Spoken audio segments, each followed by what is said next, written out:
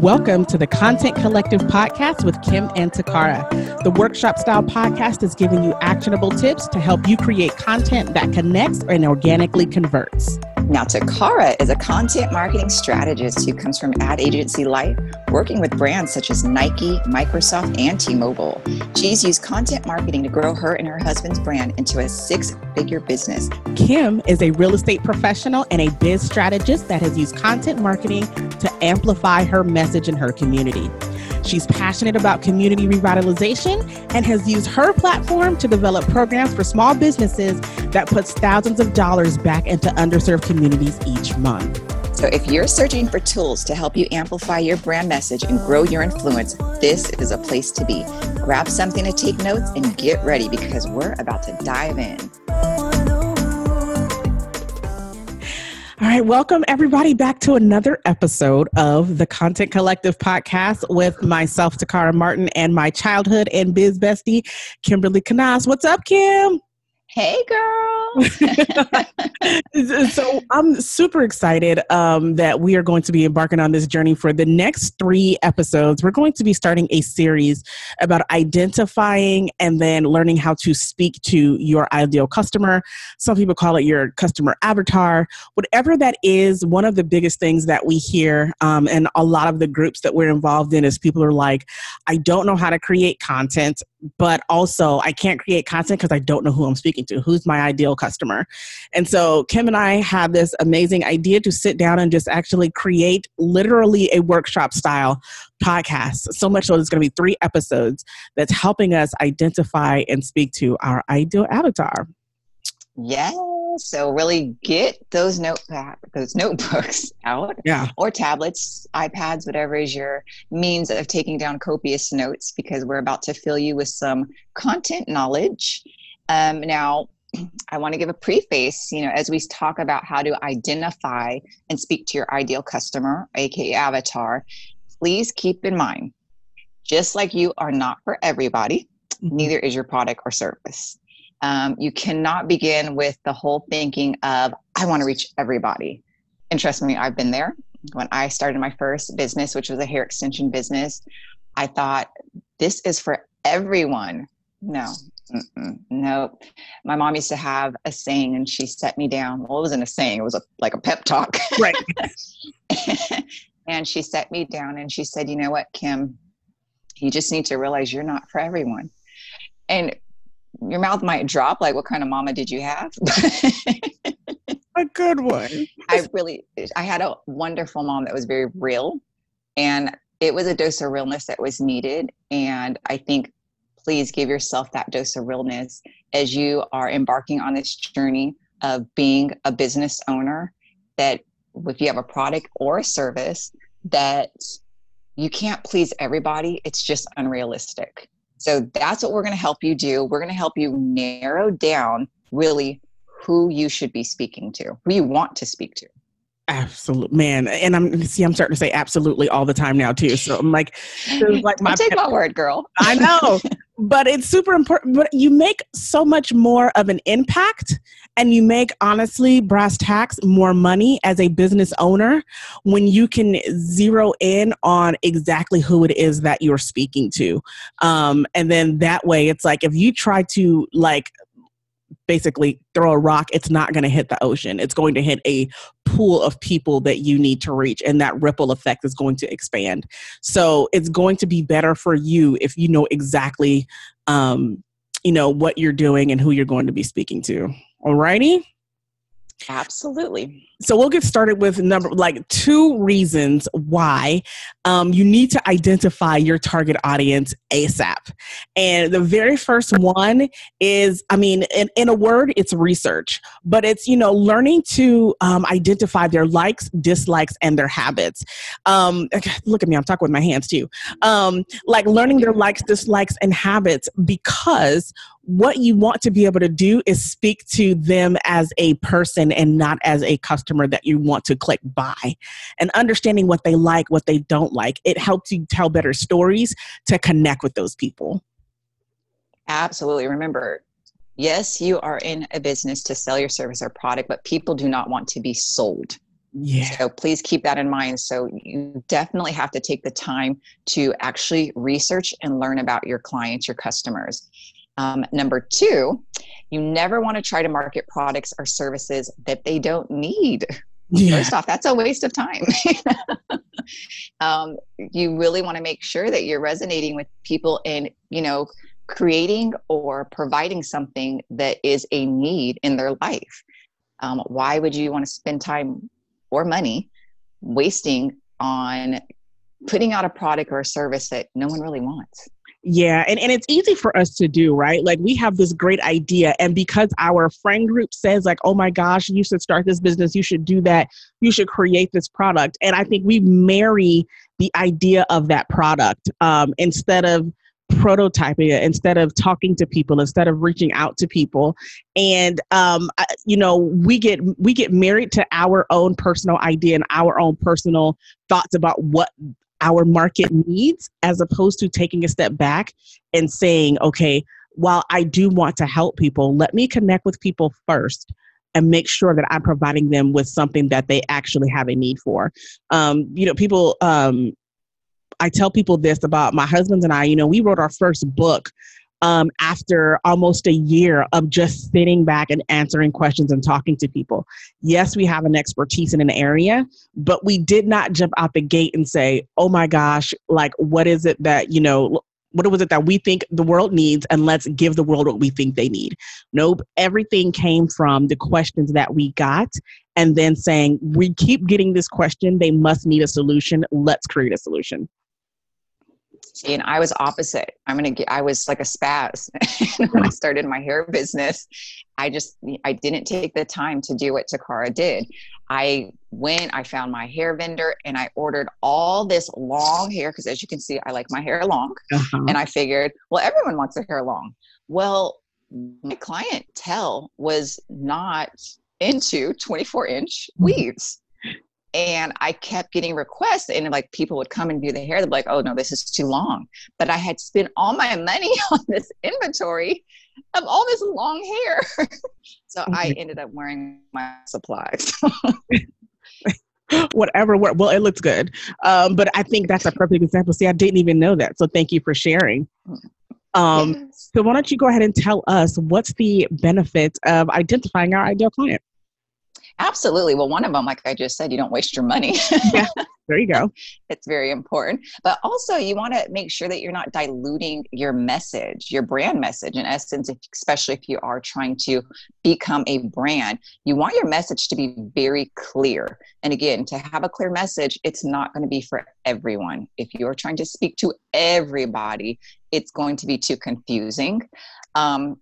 Also, in identifying your target market, it's going to save you time. Yes. I don't know about you out there, but I'm a mama. I have 2 small children. I'm juggling multiple things with my business, doing community activism. So I don't have a lot of time on my hands. And so by identifying your your ideal customer, you are basically narrowing down, again, who to speak to. And it saves you time because you're not wasting time trying to speak to everybody and their mama. Oh, so good. So good. So as we're jumping into this, again, you really want to start writing this down, y'all. You don't want to miss this. The very first thing what we're going to dive into is really 3 questions. At the heart of it, it's super simple. They're simple questions, but there are 3 questions that you should be asking yourself as you begin to develop your ideal avatar or your ideal customer. So the very first thing, really simple question, but again, something that we don't think about once we've already started our business, is where were you when you realized that you needed you or your product or service? Or if it wasn't you that you were helping, what was going on with the people around you that made you realize that there was a need for what you were offering? And I think it's really important to think about these, because you want to know what made your product or service such an obvious solution. As you think about this type of thing, it's going to help you frame the type of person you should be speaking to, because that's who you're creating the solution for. That's who you're creating your product for, is the you or those people around you that said, oh my God, this is what they need. And so we're getting super granular here, right? So where were you living? How old were you? What type of job did you have? Was it white collar or blue collar? What was your relationship status? Were you married? Were you dating? Were you single? Me, for my husband and myself, our first client, our first avatar was someone who was coming out of a breakup or a divorce. So we knew that. We knew that's who we were speaking to. And then, write the stuff out and be as descriptive as possible. And the reason why this question is super important is because it's going to help you get clear on the type of problem that you are solving for your customer. Absolutely. Absolutely. And it's going to help you speak clearly to the heart of your customer. I love how you said that. Like, where were you? Just to use myself as an example, again, when I started my hair business, I was young and I was dyeing my hair like crazy. It had all broken off. And so that's what kind of led me to hair extensions and that need for protecting my own hair, getting into protective styling. So that's how I began to resonate. I met other women that, were suffering from not the same exact conditions, but women that had alopecia, that were, unfortunately due to, medications and things that they were on, had thinning and hair loss. And that's how I was able to really connect and build this client base based off my own personal. And so it's really important that you think about, again, what brought you to wanting to offer that product or service, because people then be able to relate with you, which is really cool when you're able to showcase these experiences. It's not being so salesy. As I mentioned before, people don't want to be sold. Yeah. So people want to buy into an experience. And that's what you're providing when you kind of give that background of what made you want to sell or provide that service. Man, yeah, that's totally true. Super true. They want to feel connected. They want, they can go out. Chances are they can buy your same product or service to anyone, out there. But what's going to make them choose you? And that's understanding that you come from the same type of struggles or the background or have the same kind of story that they do, that makes them say, hey, because you have that story, I feel like you can help me too. Absolutely. You get me, girl. So that brings us to number 2. What do you enjoy doing in your spare time? Are you a Pinterest addict? Like me? Are you like into DIY? Are you one of those I admire these people that like find these antiques or like yard sale furniture and then they totally refinish them? Are you one of those people that are up at like 3 a.m. scrolling through social media, looking at all the various like influencers or whatever the case may be? Just think about, what do you enjoy doing in your spare time? What moves you? What makes you happy? Yeah, for sure. And I think, before you jump into why this is super important, Kim, I think it's important that people realize that, again, we're asking these questions for a reason.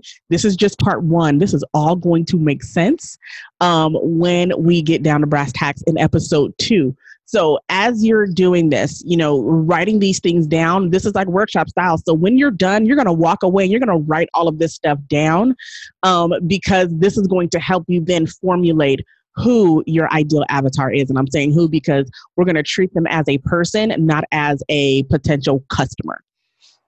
Absolutely. Absolutely. So again, as you talk about why is this important, I know we're not making you just do things for the heck of it. Yeah. There is actually a rhyme to the reason. Is that the right saying?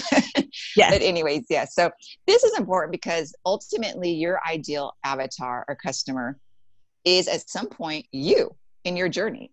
Just as I gave my personal experience, Takara has her personal experience, which motivated her to go in this wonderful, highly successful relationship business with her husband. At some point, we were us in our journey. So you are going to either be working alongside someone like you or helping them get to where you are at this point in your life. Yeah, that makes sense. That makes perfect sense. Thank you. So I know, we talk about research and the importance of researching who your customer is. And while that is extremely important, you have to think of yourself both as a consumer which is your ideal customer, and as a content marketer, which is going to be you as a business owner. You have to think about them separately. So how you spend your spare time, how you engage with content as a consumer becomes part of your brand and your relatability. But then how you're going to convert your customer is going to be reverse engineering everything that makes you engage. That's what a business owner does. You're taking the things that make you tick from a content perspective, and you're reverse engineering that and saying, now, how can I make this work for my business? How can I make this work for someone that I want to begin to attract to my brand and my services and my offering? Does that make sense? Absolutely. Absolutely. It's gaining inspiration, and that's important. That's important. We all need that. You want to, going from the flip side, that it makes it important that you do that, because ultimately you're going to be that mentor for other people. Yeah. When it comes to, if I relate again to hair, I've done other things, but I'll just keep going back to hair and selling hair. But again, you become that kind of subject matter expert, that mentor for your ideal customer, that they kind of now they don't want to just buy your product. They're kind of buying into your brand. Ultimately, they want to connect you. It makes it real for them. It puts together a background of you and why you do what you do, to make them feel comfortable with, hey, I want to buy from them instead of them. Yeah. I mean, you just said it. When you start thinking about you yourself as a consumer, we don't think about ourselves that way. No matter how much stuff I click purchase on online to buy dresses and shoes and all this stuff, I still don't think of myself as a consumer. It's hard to take that hat off and not just think about the business and what's going to make the business grow.